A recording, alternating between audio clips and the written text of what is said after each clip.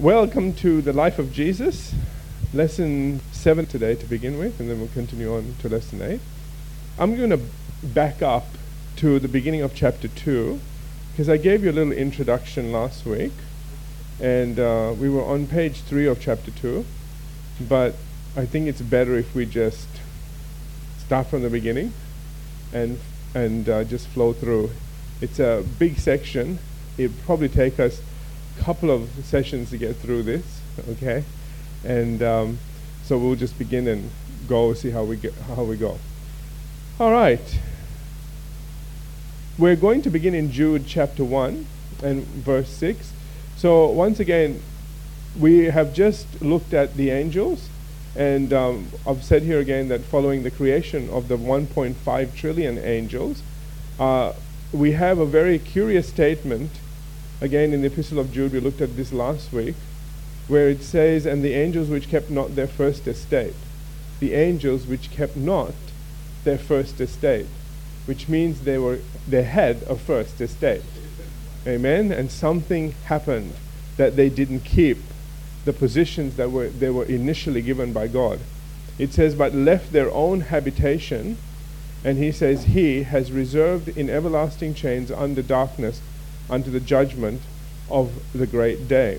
And that's again the day that the demons are going to say to Jesus at one point in time in his earthly ministry, "Have you come to torment us before the time?" That's the day. All right, so this immediately tells us that there must have been some kind of rebellion in heaven, and why even the Apostle Peter says in 2 Peter 2:4 that God spared not the angels that sinned, but cast them down to hell. Notice that? The angels got cast down to hell. See, a lot of people say, well, what are demons? Well, that verse tells you. Do you understand? There's nothing else that got cast down into hell. Hell wasn't pre-made with a few demons in there. These became the demons that we know of. Amen? All right. And so it says here, "And delivered them into chains of darkness." And again, remember that's a past tense thing, "to be reserved unto judgment." And that's again sometime in the future. And so as to what exactly happened is what we're going to be looking at. And we looked at Ezekiel chapter 28 last time, and we started in on that. And so let's just turn the page over. And we got to the stage where we looked at Ezekiel 28 verses 11 through 15, and we noticed that this was a reference to Satan. But one of the things that I brought out to you was that behind every earthly power there is a spiritual force as well, which is the reason why in 1 Timothy 2:1 at the top of page 2, the Apostle Paul says, "I exhort, first of all, that supplications, prayers, intercessions, giving of thanks be made for all men, for kings and all who are in authority." This is the reason why. Because people in authority are targeted by the devil to influence them and to take over their lives as much as they can. All right, so the devil targets these people because if they can influence them sufficiently, then they will be the ruin of a whole nation, let's say. Do you understand? So why go after one small person when you can go after somebody in charge of a whole bunch of people and then ruin everybody's life? Okay, so that's the reason that the Apostle Paul goes into says what he says in 1 Timothy. And also we looked in Isaiah chapter 14 and verse 12. I'm on page 3 now, and we identified who Ezekiel was talking about in Ezekiel 28, where Isaiah just identifies him immediately and says, "How you are fallen from heaven, O Lucifer, son of the morning." So we immediately know that this is Lucifer. Okay? There's no question about it. And also that means that Lucifer is a cherubim angel. Remember from Ezekiel, he was talking about the cherubim angels. Amen? And then he gets to chapter 28 and then points one out, as I said to you before. So we know that he's a cherubim class angel, and also following his fall, there are many names that he goes by, as we all know. And the first one was found in Luke chapter 10 verse 18, where Jesus says, "I saw Satan fall like lightning from heaven." All right, so notice that Isaiah 14:12 says, "How you are fallen from heaven, O Lucifer." Okay, and then Jesus says, "I saw Satan falling." Okay, so we know that Satan and Lucifer are the same person. All right.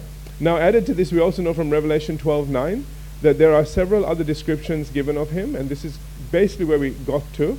It says, "So the dragon was cast out," Revelation 12:9. That old serpent called the devil and Satan, who deceives the whole world, he was cast out to the earth, and his angels were cast out with him. All right? So we're going to now look at last time we looked at the Believer's Study Bible and what the word Satan meant and so on and so forth. I'm not going to do that again today. Let's get into this. That's enough of an introduction, all right? I used up 6 good minutes there. Okay. All right. So what we're going to do is, I mentioned this to you before.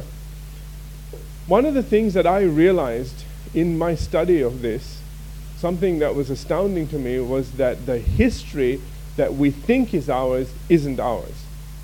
It actually has come from another time, from another realm, basically. And because the thing that caused that history now is influencing people in this realm, it's repeating itself. Do you understand? So history is repeating itself, and the reason why it's in cycles, it keeps repeating itself, because it has come from somewhere and from a time when something else was in charge and something else was going on, and we haven't still understood that in order to resist it, fight against it, and realize that it is coming from, we're being influenced by another being. Okay? All right, and why God wants to have so much to do with our lives in the way we think and what we do. Because otherwise we automatically fall under the influence of the devil. Like it or not. There is no such thing as free thinking. Okay? The only freedom you have is to choose between God and the devil. That's it. After that, nothing is free. Okay? All right, so let's go and look at Ezekiel chapter 28 and beginning in verse 2, because we're going to see how the one reflects the other. In Ezekiel chapter 28, in verse 2 through to verse 10, Ezekiel is about to talk about the prince of Tyre who is being totally influenced by the devil. So this is an actual human being that he's talking to. Let me just mention this. I had this on my heart last week to say, and I thought we did have the time, so let me mention this now. In this paragraph, or in this section of Scripture, the man is referred to as a prince. The devil is referred to as the king.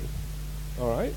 In other scriptures, you'll find that the devil is referred to as the prince and the man as the king. All right? Why?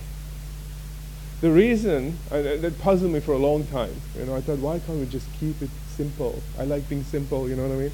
And I suddenly realized that there is a difference between those people that want to be influenced by the devil and like to be influenced by him. They are the princes. He is the king. There are other people that, I guess in a sense, want to be more in charge of their life, and they'll allow Satan limited access into their life. Now you're going to get, you know, like I said, you're going to get influence regardless. You're either being influenced by God or the devil. But those people that are more in control of their lives in a sense, you know, and there are some people that like that, and they allow a certain amount of evil in. Those are the ones that you see then that the person is the king and the devil is the prince, because he has limited access. All right, so the real power, and which means when a person is spoken of in that way, then the person that is, you know, considered king, while the devil is the prince, has more to answer for, because they do exactly what they want to do. Do you understand the difference?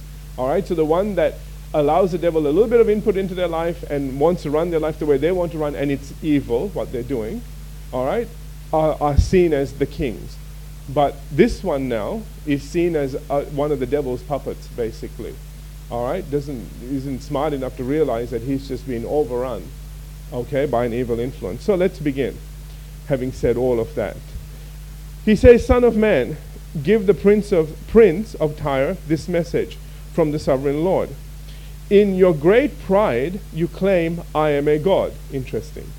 All right, now watch the parallels. All right. I sit on a divine throne in the heart of the sea, but you are only a man and not a god, though you boast that you are like a god. Verse 3. You regard yourself as wiser than Daniel, and think no secret is hidden from you. With your wisdom and understanding, you have amassed great wealth. Now watch that. With your wisdom and understanding. All right? You're going to see where this comes from.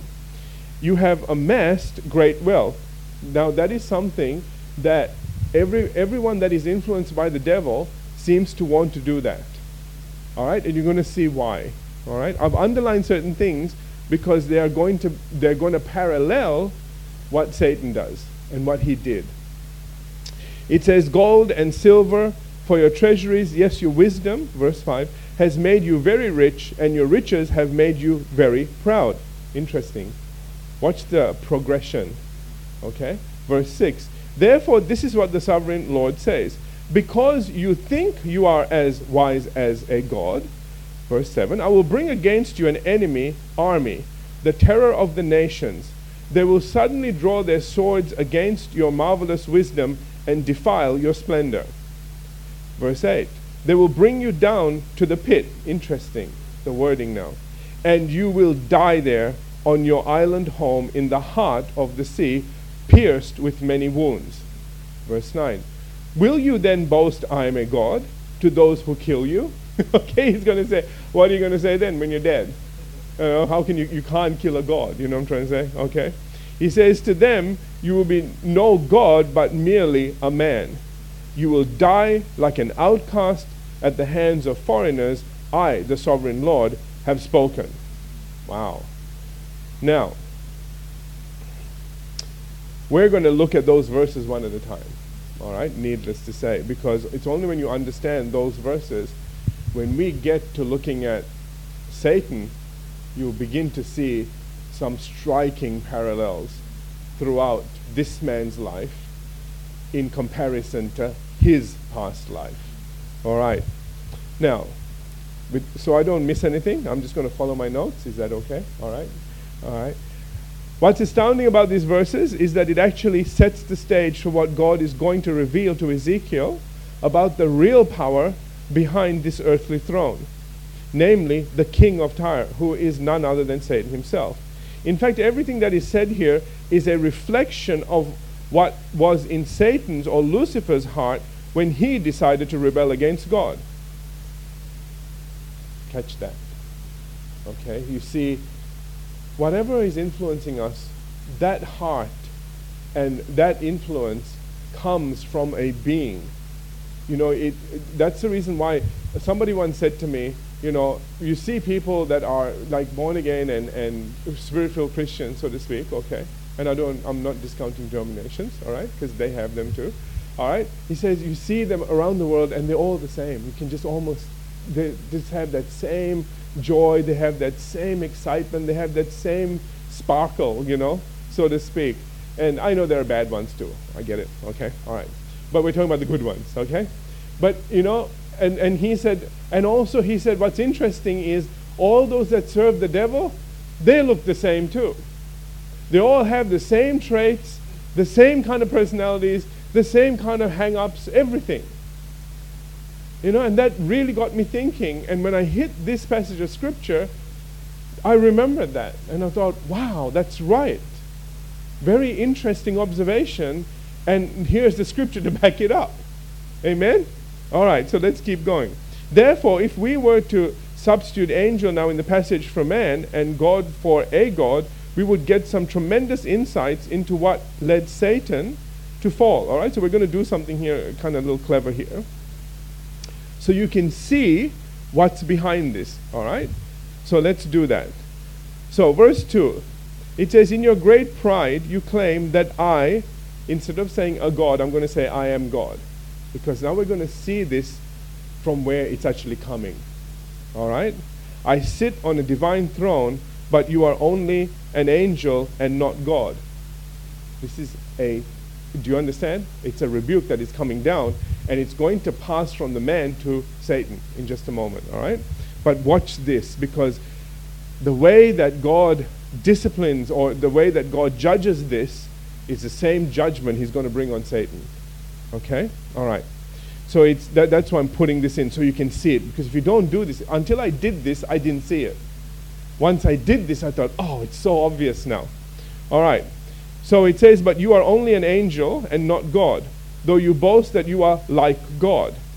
All right. So what this actually tells us is that when God first created the earth in the spirit realm, he must have assigned certain of his angels an earthly throne from which to rule. We're going to see that.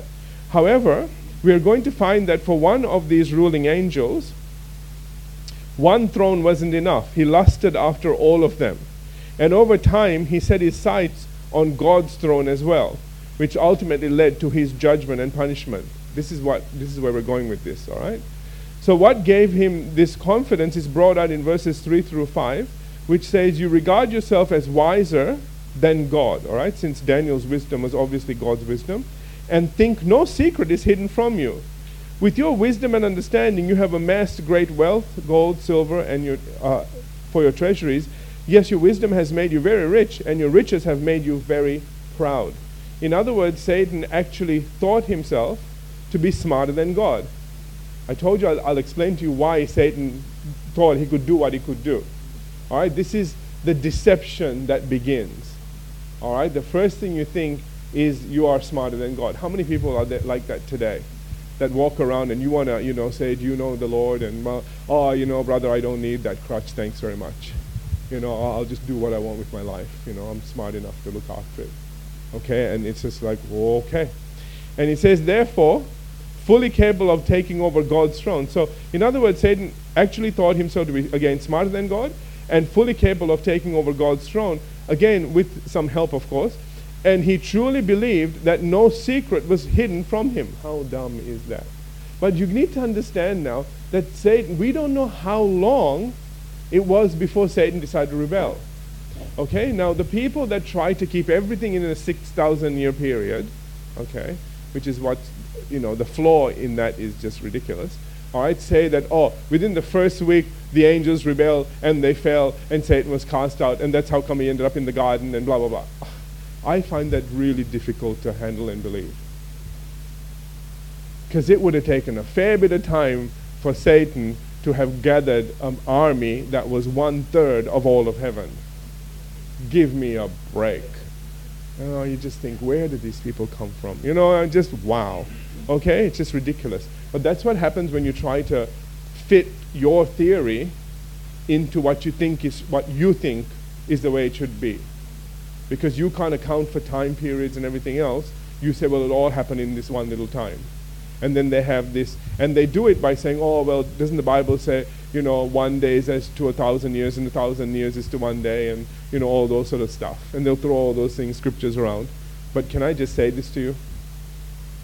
Yeah, heaven is timeless. It is timeless, and it's very old. Okay? In our perception, the way we measure time, it's very old. All right? And as far as I'm concerned, this thing happened over, who knows, could be millions of years, which is why Satan would have been watching God. Let's just say, okay, can we pretend for a minute? Let's say Satan was watching God, all right? And, when he was first created and he was this magnificent creature, just like the other cherubim were, they were magnificent creatures. I don't want to take anything away from the other cherubim just because I don't like the devil, okay? They were magnificent creatures, incredible things. They were, that's the reason why God surrounded himself with them, all right? But, here it is. Now, some people think that Satan was, leading praise and worship and stuff. Beg to differ. It says that we're going to see how it talks about, that he was musical in a lot of different ways, which is the reason why he uses music and visuals to drive or lead people astray today. Okay? It's his strength. Listen now. It is the strength of every cherubim to do that. Can I leave that with you now? Any cherubim can do that. All right? That's how they're designed. That's how they're created. Okay? Now, I remember once, I'm jumping tracks, but I want to share some of these things with you quick, because sometimes we miss things. I remember at one point in time, as I got to know the Lord, and as I started, I guess my intelligence started to go up. Hallelujah. I was dumb as a wooden spoon. I actually got the wooden spoon at school, Seriously, I came last in the class. I was dumb, all right? And when I found God and, I started confessing I have the mind of Christ and everything else, all right? I was telling my kids, I was going from year 10 to year 11, and I wanted to do certain subjects, the ones that Sarah's doing now. And the only way I could do that, because I was in the second science class, the only way I could do that was to actually come first in that class. Nothing else, because there was only one mark assigned to that class that would allow you to do the subject I want to do. So I had to literally come first. So I was confessing on myself, and I remember my Christian friend said, "Oh, brother, that's a gift of God." I said, "No, that's just intelligence. That's not a gift." Okay? And I know sometimes people make it look like a gift, but anybody, if they put their mind to it, can be smart. I'm just saying. And again, you need to engage God in your life. All right? You need that miracle to happen.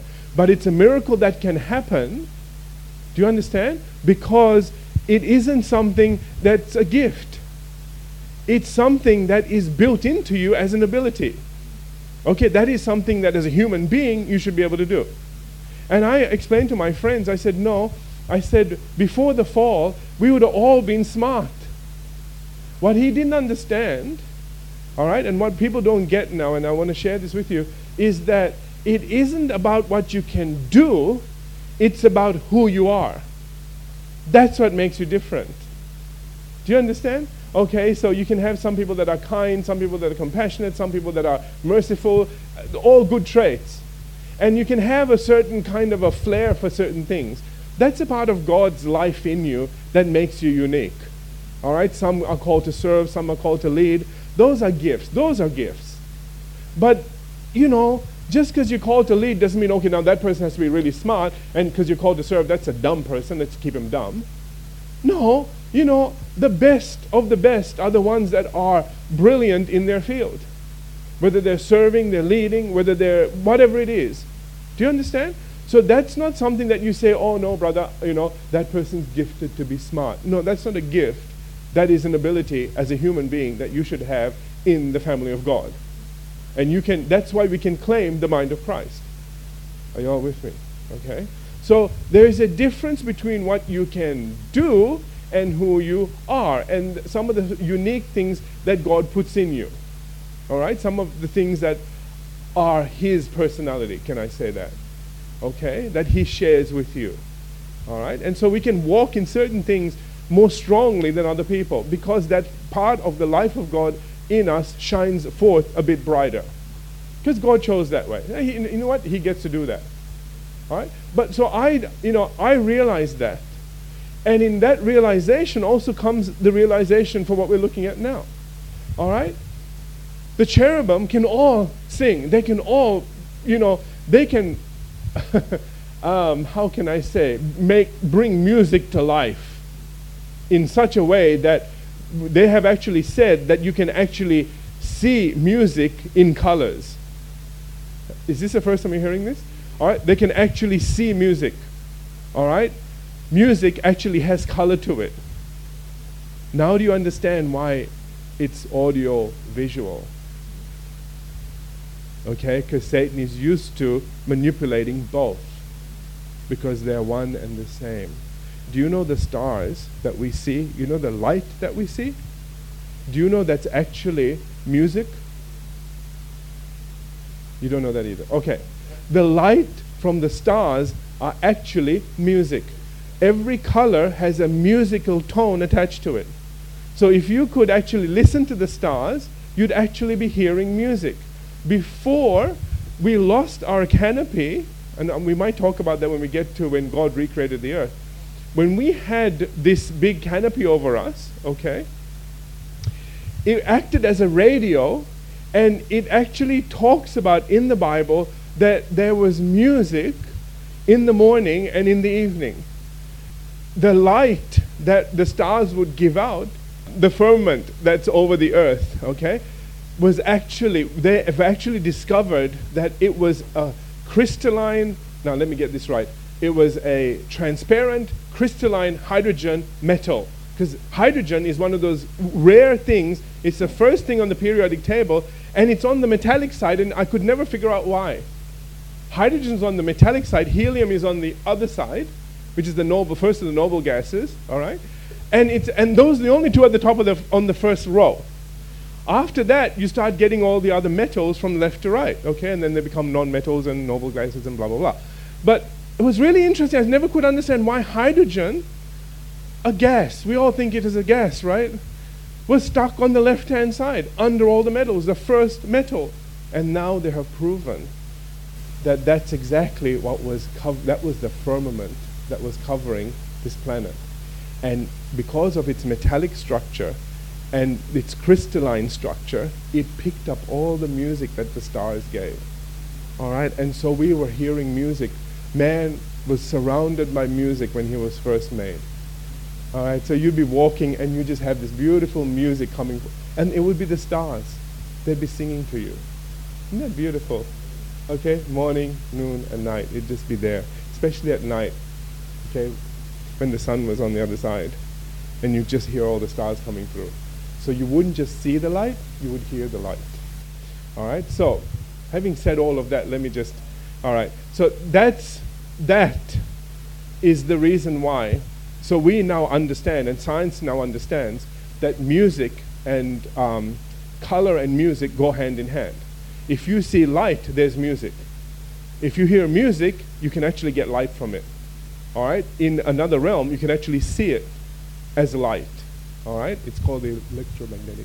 Anyway, we're getting very scientific now. Let's move on. All right? But the point I want to make is this. God created these creatures to excel in that area. And this one creature that rebelled, all right, and people said, oh, because, and this is the point I was going to make, so let me make my point now. Because they were so outstanding at music and manipulating music and being able to do extraordinary things with music, they said, oh, Lucifer must have been the leader of praise and worship in heaven. Wrong. One very interesting thing about heaven is this. Here's good news for all the ones that can't sing and have to sing in the shower. When you get to heaven, you can all sing. All right? You'll be able to sing, not flat. All right? Everybody can sing. All right? All the angels have gorgeous voices. All right?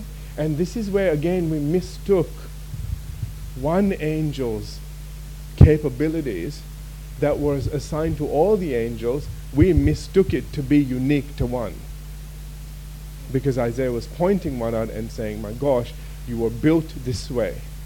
You were made with all of these things. That wasn't Isaiah saying, you, Lucifer, by yourself, only you were given all of these things.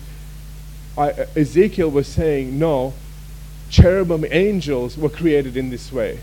They were incredible. So, you know, when you see a horse, all of them can run. All of them have the same, you know, they can neigh and they can do all those things. Because that's a horse. That's what a horse does.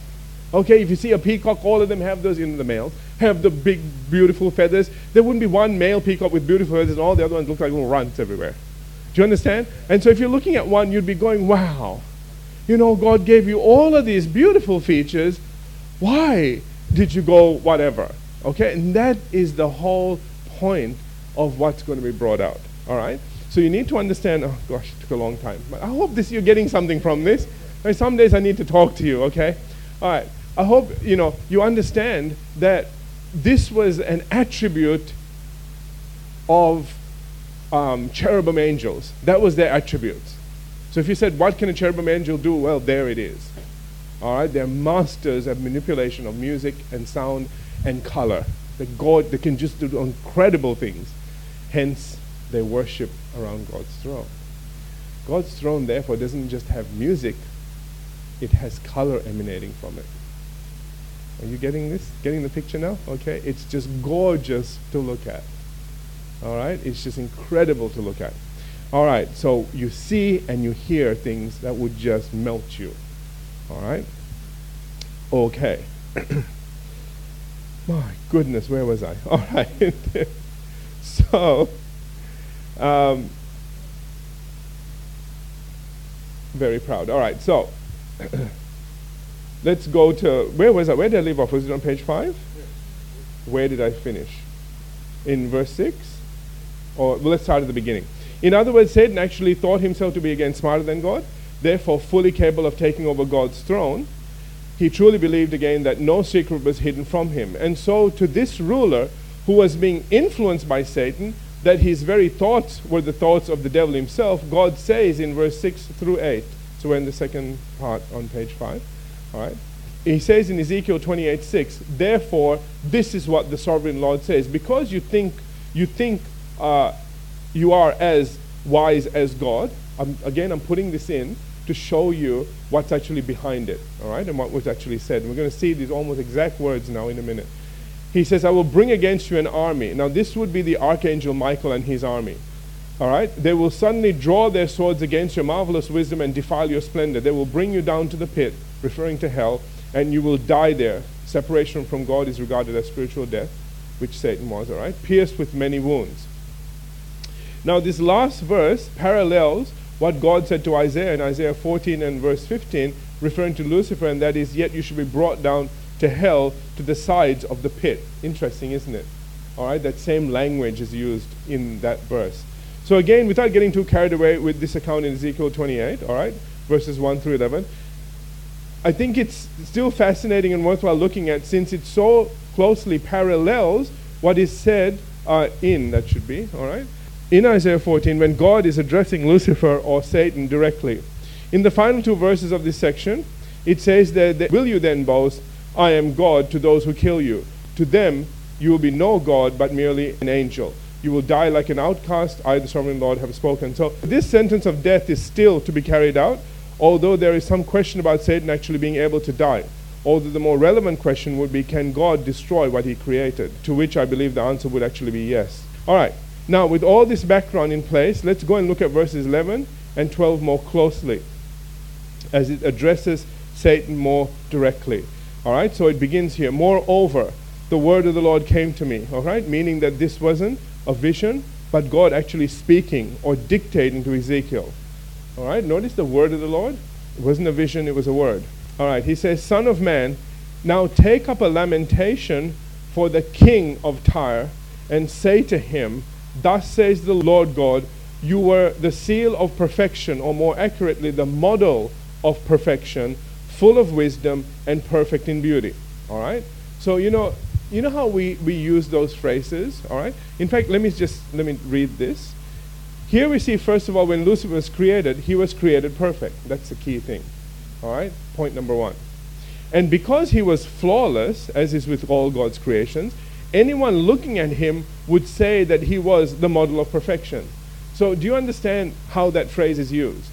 All right, so we have to be careful again how we use these phrases, because again, people look at this stuff and then they misinterpret it. They say, oh, he was the model of perfection in that, that was the perfect model, and then other things came from it. Man, if that was the case, then we're in trouble. Every other angel that came after him is a problem. Yeah, you're with me, okay? But the way that the verse is said, you can say, that is, that's the model of beauty, or the model of perfection, or the model of whatever. It's a way of saying, there is something that perfectly personifies, beauty or kindness or, okay, whatever, okay, from that place. All right. This did not mean that he was any more perfect than any of the other angels that God created, like Gabriel or Michael. But since he was flawless, then what he ended up becoming had nothing to do with God and everything to do with his own willful disobedience. That is the whole key to what was said. All right? So, in other words, what that verse first brings out is that God made you perfect. There was absolutely nothing wrong with the creation. Therefore, anything that went wrong with that creation was the creation's fault. See, one of the things that God did to make any creation perfect, all right, sentient creation perfect, was to give it a will.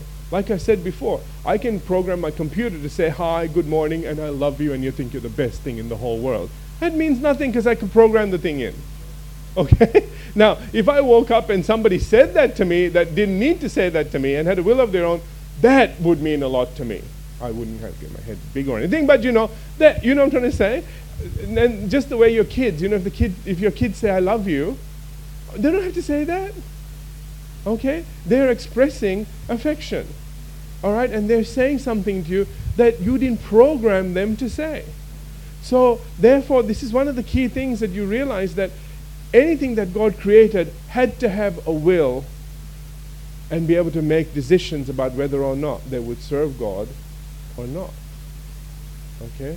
Because he didn't want robots. He wanted things that had a mind of their own, that could think their own thoughts, that had variety, and how can I put this, personality that would abound. Okay, and that's what makes it so brilliant, That's what makes things so special when you get so many different kinds of people, that have all different thoughts and ideas and ways of doing things, and variety brings flavor. You understand? So that's what God did. That was a part of the perfection. However, the only problem with that is, as much as an angel can choose to serve God, an angel can also choose to rebel against God. And we'll pick that up in the next session.